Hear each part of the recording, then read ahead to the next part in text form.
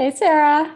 Hey, Sarah, you're not here, but Well, I am you're not not either. here. This is just one big psych out for our audience because we're here, but we are not here. So we are taking, all of Feisty is taking a 2-week summer podcast break. But listeners, fear not. For your listening pleasure, we will be having our team chose their two favorite episodes from the Title IX podcast, which I've loved every single episode, but the best ones are really good. And we are playing them right here on the speed. I thought you were going to say, don't fear, because we'll be back after our vacation. Also, don't fear because of that, because we will be back. After 2 weeks, you will hear us again. So it was really exciting to be a part of a program where they said yes to women before it was cool to say yes to women. We don't want what Julie did to turn this into a freak show. Some people, I'm sure, had funny feelings about it. I know the men did. I didn't really care. It's not, about skin color and, all these other socioeconomic differences. You want your team to win. I'm Celine Yeager. I'm Sarah Gross. This is Nine, Voices for Title IX, powered by Inside Tracker. A podcast that tells the stories behind the law that changed everything. This is Nine. Nine.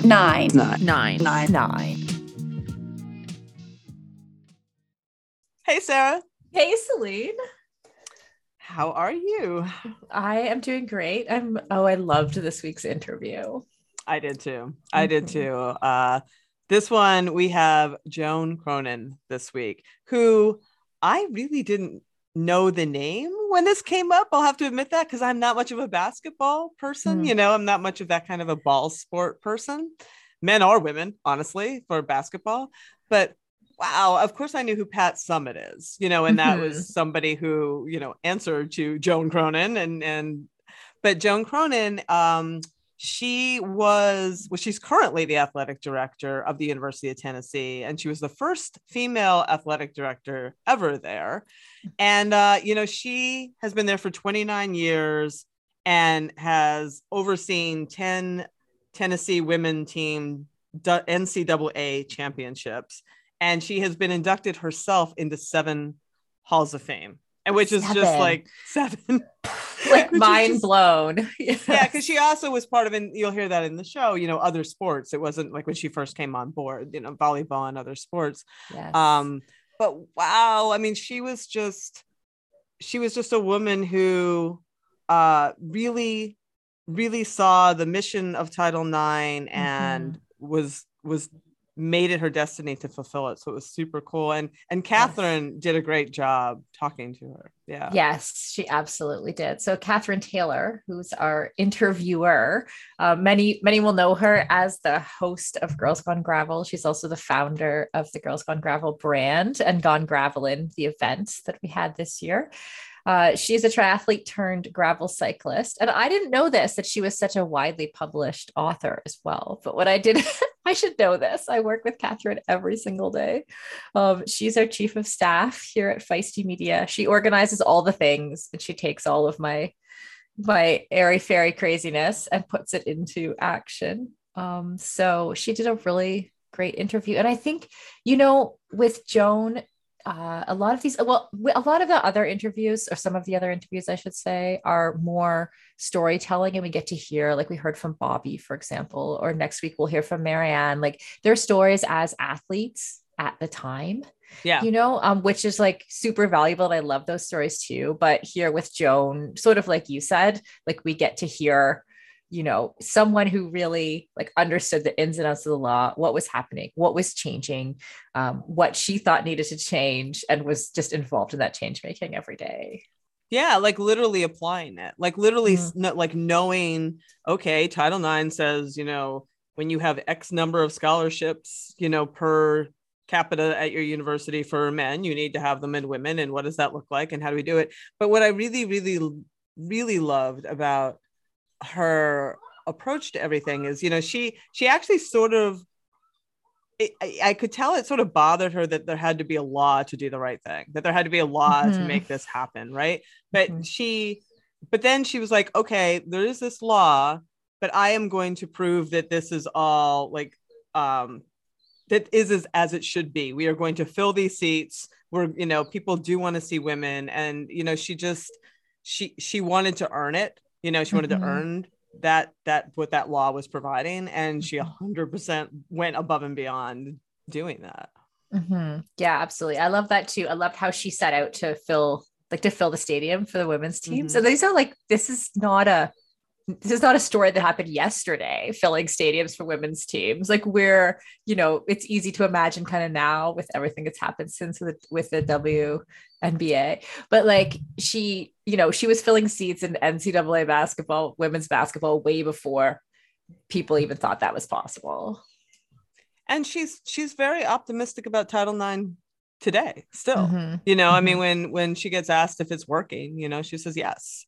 Because when she talks to family, they tell how great their daughters and granddaughters are doing in sport, Yeah. Which I thought was really cool. Yeah, very cool. Okay, so we could talk about how cool it is all day long. Yeah. We'll let people hear it. But let's hear from our sponsors, and then we'll hear from Catherine and Joan.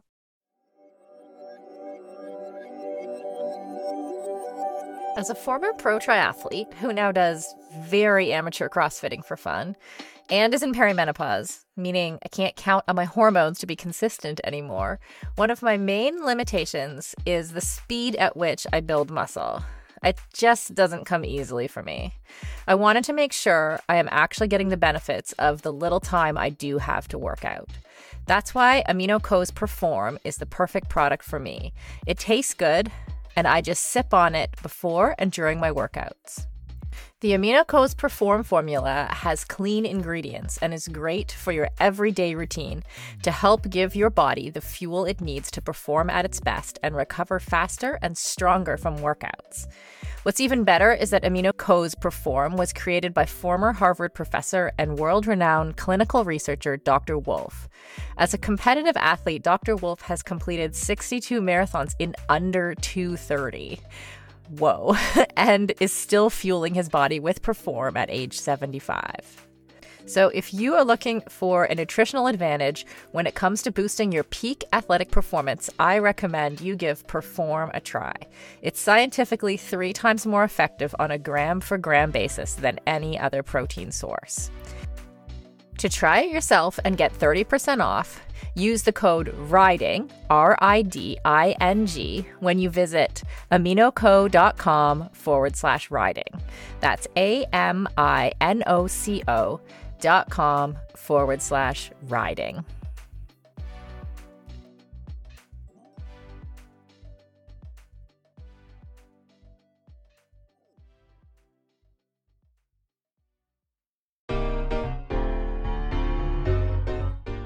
Let's talk about Orca for a minute. In 2018, Orca approached me at the Ironman World Championships in Kona and said, hey, we love what you are doing and we want to support women better. So we are designing products specifically for women rather than just, shrinking the men's products. And we want your help. That's me, Sarah, and Feisty Media that they were asking for help from. Not only that, but I personally find that my Orca wetsuit is the best I've ever had for flexibility and buoyancy, and I definitely wish I had found it when I was racing pro. Fast forward 4 years, and Orca has launched their new triathlon wetsuits and other gear designed specifically for women. I'm so proud to have been part of this process. So you can order your very own wetsuit and other fab products for 15% off using the code IRONWOMEN15 at orca.com. That's Iron Women, the name of one of our amazing triathlon podcasts, Iron Women 15 at orca.com.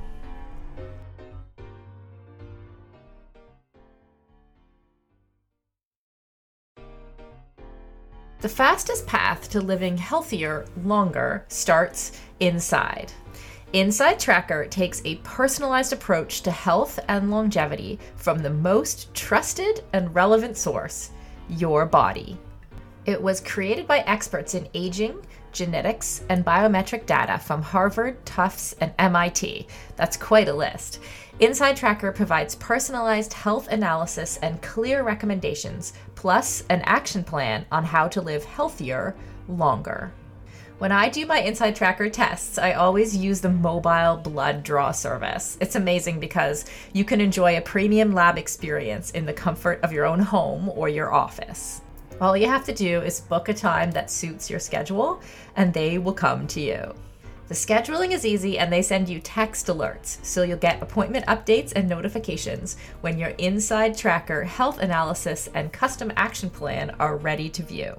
It's great for busy people who want to save time. So, if you want to try Inside Tracker's mobile blood draw service and find out what's going on inside your body for your health, go to insidetracker.com/feisty and get 20% off today. That's insidetracker.com/FEISTY. Okay, friends, I am so excited to be talking to Joan Cronin today for our Title IX podcast series. Hi, Joan. It's great to be here from Tacoma to Knoxville. I know we have Knoxville, Tennessee in common. It's really exciting. You've spent a lot more time there than I did. I was only there for a couple of years for grad school. But it was a good grad school, wasn't it? It was a good grad school, and it was a fun time to be there because the football team won the national championship while I was there. You brought us good luck. I did. Mm-hmm. I could tell you a funny story about that later on in the podcast recording. But you've been the athletic director, women's athletic director at Tennessee for 25 years. Is that correct? It's close to 30. My goodness. Three decades. And so it's been really an exciting, I get told by a lot of people, Joan, you had a great career, but really I had a great journey. And the journey started when I was 12 years old. I grew up in South Louisiana. I am a Cajun with orange blood. And at 12, I went down to try out for Little League Baseball. And I was better than the little boys in the backyard. Our house connected to the park. So I took my bat and glove and went to play baseball, and they wouldn't let me play. And I knew at 12 that I wanted to be in a business that helped women learn to compete. So fast forward many years, this lady gets really excited when I see all the great competitions, all the games on televisions, the great athletes, the Olympics, all of that for women makes me excited. Yeah, that's crazy that you lived in an era where you were told you couldn't play in Little League. I had the privilege of being inducted into the LSU Hall of Fame, and friends say, "Well, Joan, what sport did you do?" And I said, "Well, I was intramural, ping pong, and tennis champion because they had no sports for women." Graduating from high school, I was a pretty good basketball player. I played tennis, volleyball, and basketball. Would have loved to have played college ball at that time. There were only a couple of schools offering college sports for women. So it really was, I was before the time, but yet had the great privilege of being in the journey as the sports developed. Do you mind telling us when you graduated from college? I don't. That's 1966. 1966. So as we know from the series, Title IX was passed in 1972. So, and you were coaching basketball at Tennessee from 68 to 73. Is that correct? That is correct. Yeah, it is. And that was an interesting time. Again, I knew what I wanted to do at 12. And for some reason, I knew I wanted to be an AD. But at that time, all the athletic directors had been coaches before. That was kind of the travel journey to get to be an athletic director. So when I graduated from LSU, I went back and coached a half a year at my high school, high school. We won a state championship. I was just the assistant coach, but I'll take credit for it. And then went to get my master's at LSU. And, we didn't have sports medicine management programs and all of that then. So I got an undergraduate degree in math and in physical education, and got a master's in supervision. So I was ready to join the world. And my late husband wanted to get a degree in exercise physiology. We went to Northwestern Louisiana, in Natchitoches, Louisiana, and I actually coached volleyball, basketball, and tennis there, and taught full time, just an easy job. And then he wanted to get his doctorate. So Tennessee at that time was one of the schools that was one of the best exercise physiology programs in the country. So we came to Knoxville. Coming from Louisiana to Knoxville, I thought I was coming to Yankee Land. It was really north and going to be cold. And I sent a little letter and said, I'd like to teach and coach women's basketball. So to show you how important it was, I got a letter back and said I was hired. So it wasn't a high priority job. And, but you know, our budget was $1,500. I think they paid me $1,500 to coach. But it was a start. We were laying the groundwork at that time. Interesting. I get credit. A lot of people say, "Oh, Joan, you hired Pat Summitt." I didn't. She was hired between my coaching and hers. There was one other coach, but I kept her. So that was kind of good to keep her for 3 decades. But I didn't hire her. But if many people know the Lady Vol logo and what it stands for. Well, I was privileged to put the blue in the Lady Vol logo because not many people were playing sports. So I got ready to order uniforms with my $1,500 budget, and I could get white uniforms with orange letters, but nobody was making Tennessee orange women's uniforms. So I sat in the basement of Alumni Gym. I didn't get anybody's permission. I didn't do a marketing study. I just said, "Joan, what color do you think looks good with orange and white?" And I said, "Carolina blue." So that Carolina blue has stayed since 1968 with the Lady Vols, and I'm proud of that. But I coached women's basketball. We were club sport. We were a good team, not a great team. But the interesting thing was the first year we were 3-on-3 basketball. The next year we played what they call the Rover, which was 2 players who played the whole court and 2 forwards and 2 guards. And then the next year, which I went on to coach at the College of Charleston, we played 5-person basketball. So it was really a transition of styles and coaching. And so I learned a lot about being flexible. But it was a great experience. I got to lay the groundwork of what would become the Lady Vols at Tennessee. Went to the College of Charleston, and Catherine and I went, and I had a 2-week-old daughter who is a Title IX baby. She was born in 1972. And then I had a 17-month-old daughter. So I was just trying to juggle life. And when we got to Charleston, my husband took a job at the Citadel. And I knew I still had that passion. I wanted to make a difference in women's athletics. So I made a cold call to the president of the College of Charleston. And I said, "You need to have women's athletics." And I was either really good or really bad. I'm not sure which one, but I walked out of his office. I was volleyball coach. I was basketball coach. I was tennis coach, and I was AD. And I had a 2-week-old at home. So, it was really interesting. And so I had the privilege of really starting the College of Charleston program. And 10 years later, fortunately, we were named the number one program in America. And I hired great people, and that's the way to succeed. And then Tennessee called and said, "Would you come back and be our athletic director?" So that's kind of the journey to get to be athletic director at Tennessee. And what a journey we had at Tennessee. The opportunity to work with a Pat Summitt, the opportunity to work with a Terry Crawford, who was a track coach at that time and went on to be the Olympic coach. I got to hire the entire staff. So it was really exciting to be a part of a program where they said yes to women before it was cool to say yes to women.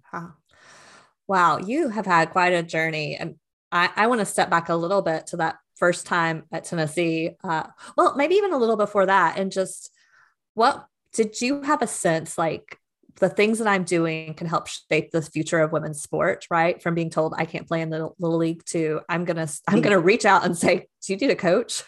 Yeah. Well, I would like to say that I had this vision, but I knew that it could happen. And I knew we were on the cuffs there of making women important in athletics. And so I really got involved. I got excited about what we might be able to do.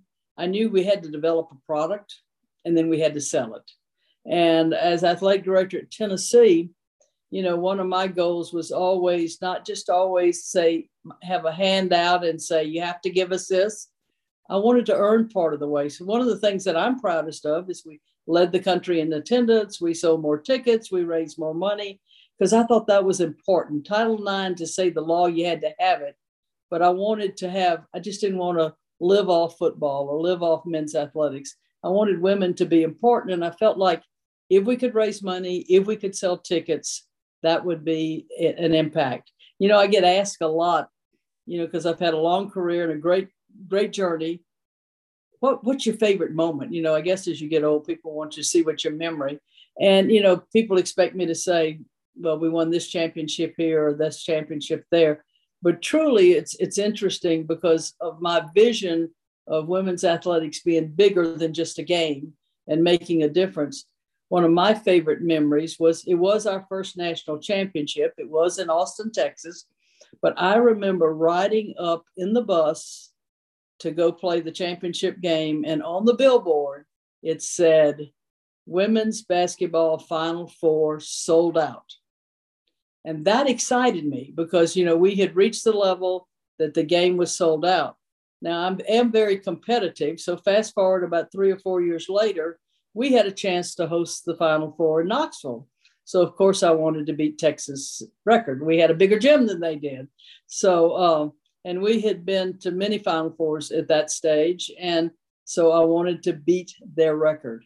And unfortunately, Virginia uninvited us in the regional finals. They beat us in triple overtime. So I was expecting for us to be in the Final Four in Tennessee and us to lead the country in attendance. Well, we weren't in it. So I was worried about who's going to come. I've sold all these tickets. Who's going to come? Well, that night, 22,000 people showed up to watch. It was Auburn and Stanford and Virginia, and they watched them. And I knew we had arrived again. People were coming to watch women's athletics, not just necessarily to watch the Lady Vols play. So that was another step that I really remember because it was important. One of my goals was to endow as many of our scholarships as we could. So people were investing in us. They weren't just coming to a game, but they were investing in us. And so I spent a lot of time raising money for women's athletics. Yeah, that's really smart because one of the biggest arguments we always hear, especially from men, right, is women's sports just don't make as much money. So that's why we shouldn't put it on TV or. Yeah, with the television contracts and everything that's coming out. And I think they've shown it with the thing with the NCAA now, how they changed the championships, even from last year to this year. To make them equal, and the television contracts should be negotiated. We're getting ready. We're in the midst of softball and baseball right now. When you get to the World Series in the past few years, women's softball World Series has had a higher television ranking than baseball. So people do enjoy women's sports, and that was my goal, not to just have a game, but also to get people that are really involved. But, I got into the business because I think you learn so much from sport. It's not just a game. It's all the lessons that you learn. In fact, I wrote a book. It's called Sport is Life with the Volume Turned Up. And it's about the lessons you learn from sport that help you in life and in business. Because you can't listen to any business lecture that within the first 5 minutes, they don't use a sports terminology. You can't listen to anybody talk about history that they don't talk about who competed against who and what happens in that realm of the world. So it wasn't fair that guys were getting all this advantage, I thought, and learning about sport, learning how to be a teammate, learning the adjustment. And the reason I put with the volume turned up is that when you think about, let's just take a basketball game, a 2-hour basketball game. During that 2 hours, you change offenses, you change defenses. You have to pat somebody on the back. You have to kick them in the rear. You have to work with players. You have to substitute. All those things happen in a short period of time. And then you know immediately if you won or you lost. So I just think it's a great way to teach people to be successful. In fact, I would, if I was giving you a sermon, I would tell you that to be successful, you need 3 C's in your life. You need to learn how to compete. You need to learn how to communicate, and you need to have confidence in what you're doing. And I think you combine that with having a passion and having the right people, then I think you're built for success. Yeah, I totally agree. Well, I want to just like kind of take a minute back to that time and around 1972. So you had very small children. So yes, life was hectic, but just tell us a little bit, what was the vibe like? Did that change things when Title IX was passed, or was it like, well, we'll see, like kind of take us back to that year? Yeah, sure will. 68 to 72, I was the basketball coach at Tennessee. Starting in 73, I was the basketball coach at the College of Charleston. And, you know, we all knew things were moving and we all knew they were going to be different, but I'm not sure any of us realized how different. We hoped and we dreamed. You know, I can remember I did some lobbying and going to DC with some of the senators and congressmen talking about the importance of passing that bill, because sports had been a male-dominated privilege. And all of a sudden, we're trying to change that. And so I think we all dreamed that today might happen, but I'm not sure any of us really said, man, this is it. You know, I can remember thinking, we have to have a law to do what's right. But it was such a male-dominated area, we did have to have a law. And I say now I get asked almost every day, Joan, do you think Title IX is working? And my answer is yes. And I don't have to do a survey. I don't have to do a study. All I have to do is get on an airplane. If I'm sitting next to especially a gentleman or a couple, and I introduce myself, you know, I'm Joan Cronin. I'm women's athletic director at Tennessee, or athletic director emeritus now, which means that I'm old and all of those kind of things. But as athletic director, if I say I'm athletic director emeritus at the University of Tennessee, they usually smile. And the next words out of their mouth are, I have a daughter and I have a granddaughter who, and they go on to describe the athletic ability of their daughters and their granddaughter. Just like if I talked to your parents, they would tell me about you being a triathlete, because they're proud and they're proud of those opportunities. And so if we have moms and dads and grandmoms and granddads just as proud of their daughters as they are their sons, Title IX is working. Yeah, I agree. Well, obviously that one law didn't change everything overnight. Tell us a little bit about like the work that had to go on from there to see change happen. Well, I think, you know, a lot of us were in the trenches. We were, as I said, I was very fortunate when I came back to the University of Tennessee. You know, we had Pat Summitt there. We were beginning to succeed. But an interesting thing, when I came in, we were building our new arena. And I asked about playing in the new arena. And Pat and the chancellor and the president all said, no, the women are going to keep the old arena. And Pat wanted the old arena because she would never have to worry about the men and scheduling practices and all that. It would just be hers. And I said, if they wanted me to come as athletic director, we had to play in the new arena, because I felt like you only get that one chance to make a good first impression. And we were building the largest arena in America, just happened to have 1,000 more seats in Kentucky. Not that we were being competitive or anything. Not that Tennessee does that with any other stadiums. And they, so, you know, I convinced them that I should be AD and that we should play in the new arena. So we added a locker room on. It was already in construction. They didn't even have a women's locker room in there. So we had to add a women's locker room. And the first game, we played Texas. We sold out. We lost, and Pat was so mad she kicked them out of our locker room for about a week or two till they realized how lucky they were to come back and play again.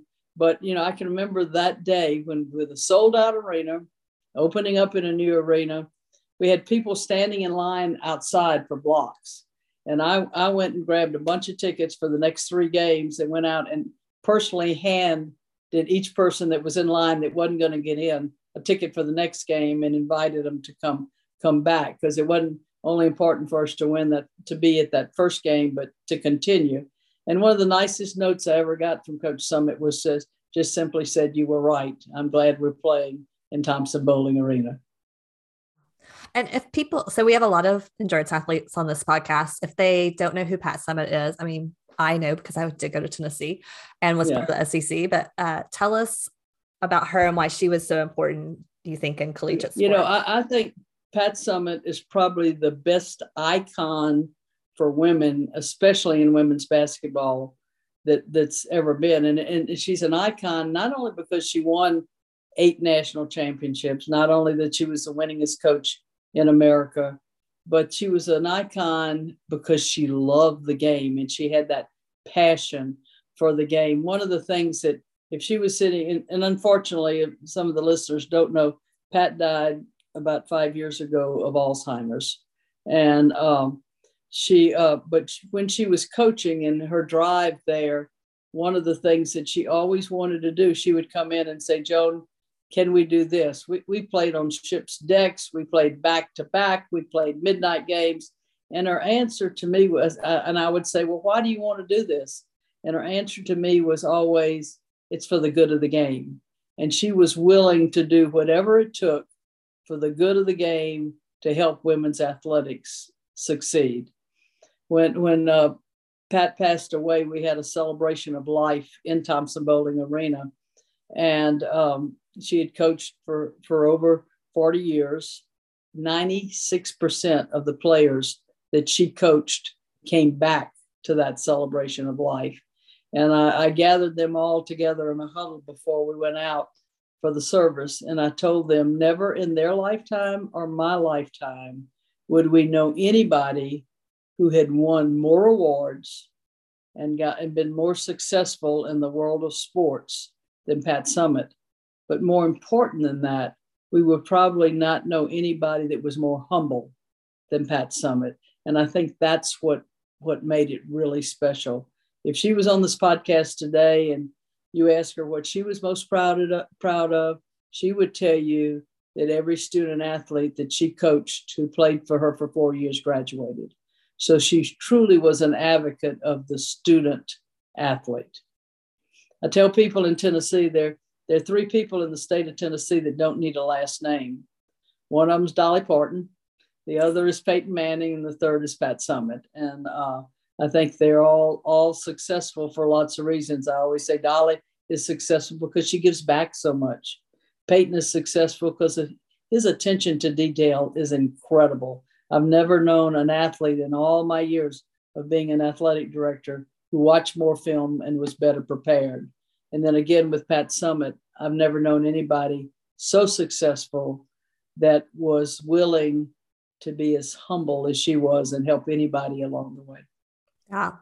I love the narrative there, though, of how you built each other up, right? That you were pushing her to do things like play in the arena. She was, building this powerhouse team. She was really, it's just this narrative of if women are for women, what we can accomplish. Yes, absolutely. I think one of the things that I loved, I always looked at my job as an athletic director was to make the coach's job the best it could be, to make the athlete's experience the best it can be. So that's what I spent my day in and out, not only helping Pat coach basketball, but Carrie Winkley in coaching softball. We had just some great coaches, and a large number of them were female, which I was extremely proud of their success. But I do believe that women need to help women. I usually get the question of, "Joan, how many meetings did you go that you were the only woman in a room?" And there was lots of them. There were lots of them. And I think to be successful, and if you're going to be the only women in the room, you need to prepare where there can be other women in the room down the line. And so I always felt like when I went in the room, I wanted to be more prepared than anybody else because I wanted them to want other women come in the room. And Catherine, every day I get an announcement about this woman got to be an athletic director at this school. And I didn't think that would happen in my lifetime. And to see those opportunities growing and growing and growing. Of course, I got asked a lot about, could Pat Summit coach the men's team? And my answer was absolutely, she could coach the men's team. I didn't worry about that. And what she would say was, I don't want a demotion. I like coaching the women. So we loved what we got to do and how we got to do it. But, backing up, I just don't think it would have happened without Title IX. I think we needed the law to make it happen, but it was important for us to take that law and grow from it and not just live. I was not one of these that would be leading the parade and burning the bras and everything. I wanted to earn my way. I wanted them to want us to be a part of the team. And sometimes, you had to take your stand, but sometimes even just being reasonable, being prepared, and sometimes using humor was a part of it too. I remember as we were expanding Pat's locker room and making it better and making it equal to the men, I was taking over one of our visiting locker rooms to do that. And I had a counterpart in men's athletics who made a comment that said, she will get that locker room over my dead body, and talk me being the she. And so I could have done a lot of things. I could have run to the president's office and said, this is not fair. We have to have it. The law says it. I could have done a lot of things. But as soon as I heard that, and it was pretty quickly after he said it, we didn't need AT&T. You hear all of those rumors. And so I walked in my office and I picked up my phone and I called him and I simply said, when am I going to your funeral? Because he had said, it was over my dead body. And there was dead silence on the other side. He started laughing. I started laughing. I said, come on down to the office. Let me show you what I think we can do. And we got it done. Yeah. So sometimes it doesn't take burning a bra and leading a parade. But sometimes it just takes good common sense. Yeah, I love that story. Well, I think that's one of the reasons we wanted to do this series, right? Because when you look back, looking at life right now, it can seem like, oh yeah, women have come so far, but you don't understand all the work and all those little conversations and relationships and all the pieces that it took to get there. And so absolutely, when I think about you talking about growing and making things happen, when I was volleyball coach, basketball coach, tennis coach, and AD at the College of Charleston the first year, we qualified for regionals, and it was at University of Tennessee, Martin, which if you know anything about geography, it's a long way from Charleston to Martin, yeah. And you have to come across the mountains, and they didn't have interstates at that time. And I had no money in a budget trying to do. I rented a yellow school bus. And I personally drove a yellow school bus from Charleston to Martin. Oh my gosh. Now, if one of my coaches did that today, I'd shoot him. Because the liability, but you did what you had to do, because I wanted those girls that earned the right to go to regionals, and I wanted them to be there. So I think those things are important. Yeah. It's easy often for us to see women's basketball as a success, right? Because it is one of the most visible sports. Yeah. But tell us a little bit about how you've been able to advocate for other women's sports at Tennessee and help those grow. Absolutely. One of the things, and I hate to say this in a Title IX podcast, but when I got the job at Tennessee, we had 7 sports for women, and the men had 9. So according to the law, we needed to add more sports. But I didn't go out publicly and say it, but I told our coaches, I'm not going to add another sport until I get you funded in the top 10 in the country. I wanted each sport to have a budget that was, because I was expecting them to be in the top 10 in the country. So I wanted their budget to be, I wanted the tennis coach to have a top 10 budget. They weren't all the same, but I wanted them to, compared to their peers, have the top 10. And as soon as we did that, we added golf, we added softball, we added rowing, and we added soccer. And each of them for a different reason. Golf, I immediately got all their scholarships endowed, because I knew that I knew enough female golfers that I could get that done. We added softball because it was one of the faster growing sports, and we had the state had a great softball history. Soccer was the fastest growing sport for women at that time, so it made sense. And then I looked out my window and there was a river. And I said, and then I found out you could have 65 girls on a rowing team. And I said, this makes sense. And this helps with our Title IX numbers. And so we added rowing, and all 4 have been very successful and continue to be funded at that level. And I think that's important. So we now have 11 sports for women and 9 for men. And with the numbers of adding rowing, which is not completely comparable to football in numbers, but it comes close.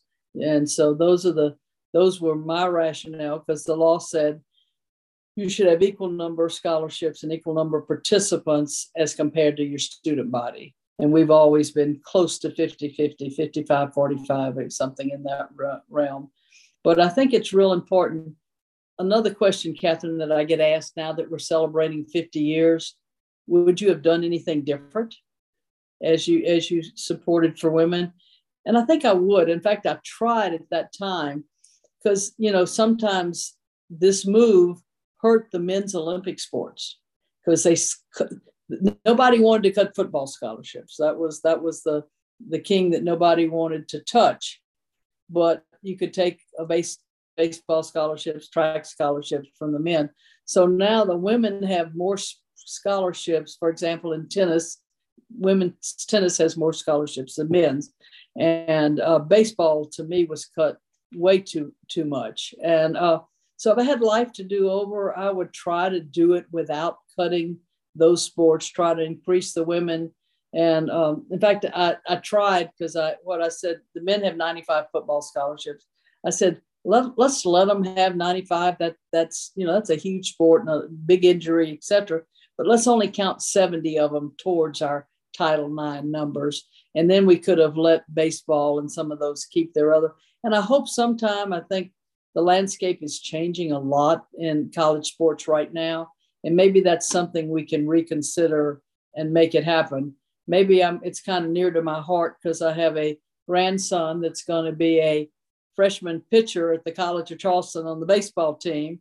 And, he said, Grandy, why don't we have as many scholarships as everybody else? I said, well, it's partly Grandy's fault, and this is why. But I really feel like if we could get to our coaches the number of scholarships that they think they need to compete, I think we would be more successful there. Yeah, that makes sense. What are the things that you see that still need to happen, right? Obviously, we saw a few years ago in the NCAA, the difference in the weight room. Yeah. The Sedona Princes Yeah. showed that to us. And there's still, like, we know often women still aren't treated equally. Even I think we've made a lot of progress, but I think the awareness is, the more we can make people aware. The thing with the locker room was really not an intentional thing. It just happened and nobody paid any attention to it. If I'd walked in and Tennessee had been there, I would have simply said, this is not successful. This is not right. Let's get it fixed. And so, but we need that awareness, and so I would think to continue. I love the number of sports that we have on television. I think our television contracts continue to bid, and with all the streaming people are doing now, I think that's really really important. And I think we can get all of that visibility. I think we're getting more and more women. The percentage of women coaching women is important, and I think that has happened because we have a lot more qualified women.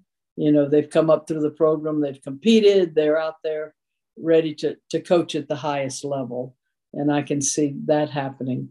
I love the pro sports that are happening for women, because you want them to have the same opportunities for postseason. I hope we can get more money into the pro sports than they're there right now. I think the equal pay, for example, the soccer, the World Cup soccer, and all of that is working. But I just think I would want even more emphasis on awareness. Would be, there's not much technical stuff that needs to be happening, just the awareness of what's happening, and be sure we don't stump our feet anywhere. Yeah, that makes sense. So we talked a lot about the media coverage, even in, in triathlon and some of the sports that a lot of our audience is involved in, of making sure there's equal coverage for men and women on the media, and just all those pieces. I can remember in when I first started coaching in Charleston, going down to the local newspaper, the sports editor, and saying, you know, I'm out here trying to recruit the best basketball players in South Carolina. And I pick up your paper and you have a nice article about the men. And then at the bottom, it says, and the girls also won. I said, that does me no good in recruiting. I need to know who played, who scores, and all of that. So I think that's important in lots of different ways. I think the landscape of college athletics has changed. I think you're going to see more of your Olympic sports. I think you're going to see more of the sports like cycling and the triathletes, and because people are really interested in that. Fitness is such a thing right now. I think it's very, very important that happens. And with, you know, it doesn't have to be in the hard newspaper. We've got so much. We all get our news from our computers and our iPhones and our iPads and those kind of things. So there's really not any reason to not promote both men and women and the accomplishments. Yeah. And I think for us, you know, we look at Title IX and the work that went into the sports like basketball and other those things that really opened the door for women, for the participation sports that we're in, for women to go, oh, I can do those things too. Like I can be a runner, or I can be a triathlete, or I can be a cyclist. Because before, like you said, there weren't options. I think we can continue to be feisty. Does that I love it. Does that kind of ring a bell for your company there? But I do think we need that opportunity. And you look at all the young ladies out there. I'm going on Wednesday to the state tennis tournament in Tennessee because I've got a freshman granddaughter that's going to be playing, and there'll be lots of folks there to watch that. And I just think the opportunity to compete at whatever level, whatever sport, is so important that women have that opportunity. Well, just to close us out, what would you tell our listeners? Like, what are, if you had some advice for them to continue this legacy, what would your advice be to our listeners? You know, I think, gosh, that's a great question. You know, one of my, my daughters gave me a little bracelet that says chin up. And because I'm always telling them, don't put your chin down, put your chin up. And I think we need to continue to hold our heads high at what we've done and how we've done it, and continue to go forward, not backwards, and be proud and continue. You mentioned earlier about women supporting women. Continue, you know, to pat your daughters and your granddaughters on the shoulder and say, man, this is awesome. And give them the same feedback that we do. Because if we went to, I would say if we went to I'll just use 60 as a cutoff. We went to all the 60-year-old successful men and you said, why are you successful? A lot of them would say, well, I played football, I played on the baseball team, I learned all of that. And not many of those women have that opportunity. So as we go forward, I think we need to really capitalize on the opportunity. The Women's Sports Foundation said that 95% of the women sitting in the C chairs in Fortune 500 companies participated in athletics. And I just think it is such a great tool to teach people to be successful. I always say to be successful, you have to be competitive. Now that doesn't, and when I'm speaking, especially to women's group, I say that doesn't mean you have to be athletic. It means you have to be competitive, but there's not a better way to teach people to be competitive than athletics. You can learn by being competitive in debate and tap dance and all of those other things. But boy, sport is volume with sport is life with the volume turned up. Oh, I love that. Well, Joan, thank you so much for all the things that you have done over your lifetime. And thank you for sharing your story with us today. Well, thank you. I appreciate y'all telling the stories, because there's so many stories about women who didn't get the opportunity and how proud they are now of that happening. And I think this being the 50-year anniversary, it's nice to sit back and say, job well done, but let's not stop. Yeah, absolutely. Thank you. So Celine, this morning, I listened to that this morning to prepare for us to do our intro and our outro here. And as I was walking to work then afterwards, I was literally using Joan's advice about the 3 C's. Cause you know how she had that advice that she thought that like, you know, she said it a number of times about how sport teaches us to compete. And that she thought that those were like valuable skills for life. And the 3 C's were like, you need to learn to compete, communicate, and be confident in what you're doing in order to succeed. And she specifically like was relating it to business, you know. And I had a couple of thoughts about it. Like one, I was like trying to rank myself and our business like in relation to these 3 C's. But I also had this thought about how, you know, I think in the last few years, we've kind of like as a society or North America shied away from this idea that like competition is good. Right. You know, like the participation trophy thing. Yes. That's interesting. Yeah. And hearing her say like, I think it's important for like women specifically to learn how to compete so that we can be competitive in life. I'm like, hell's yes. Like that's what I thought. And then I was like, what does it mean for, you know, what does it mean for us and for Feisty to win in business, for example, right. You know? And then I started, and then like, I won't rant on about all of the individual thoughts I had, but really like how the ways in which that really does work, like how sport, you know, how in business, I'm like, well, in business, everyone can win. That was one of the things I thought. But then I'm like, well, I'm not sure that's even true. Right. Like, actually, I think sometimes like we know that Coke or Pepsi had to win. Right. That's... right? And somebody had to come second. Yes. Right. But there's more room on the podium, perhaps, you know, and there's more room for like cheering other businesses on. And I like all like with us all rising together, like with other businesses working in similar space, etc. Like I love partnerships and working together, but there is still that need to be like competitive enough to be like, hey, we can get in there and do it. Totally. And that's, yes. Cause it's funny. Cause I had, when she said that, I was like, because there's, you know, there's positive and negatives to being competitive, right? You know, there's the, well, you're just the first loser kind of competitive nature, which is I bristle from, you know, but then to your point, but you need to be somewhat competitive to even think that you have a shot at getting attention or getting people to buy your thing. You know, I mean, I think that there's a competitive nature to that is broader that you do learn in sports, because you learn that a game well played is still rewarding, and that, you know, that if you do things well and you follow the process, you're still rewarded with best performances, right? Even if you aren't Coke, you know, and like or whatever, or not on the first step, maybe that's 100% okay, and you still achieve. You know, you've still achieved something that is important, and that's how. Like that sat with me, and I was like, well, yeah, that makes a lot of sense.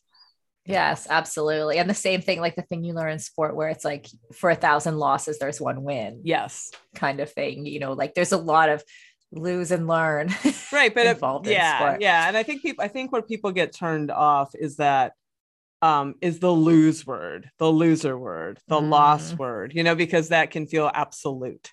Like, well, that was a loss, you know, as opposed to that was still an achievement that didn't perhaps get me the first step, but it is still a grand achievement that I'm still making this great living and our company is awesome. Do you know, like, and that you can still have room to approve. So I think that's because. Yeah, absolutely. And then especially to in balance with the other, like the compete one stood out to me just because I'm aware of like our social kind of shying away from it.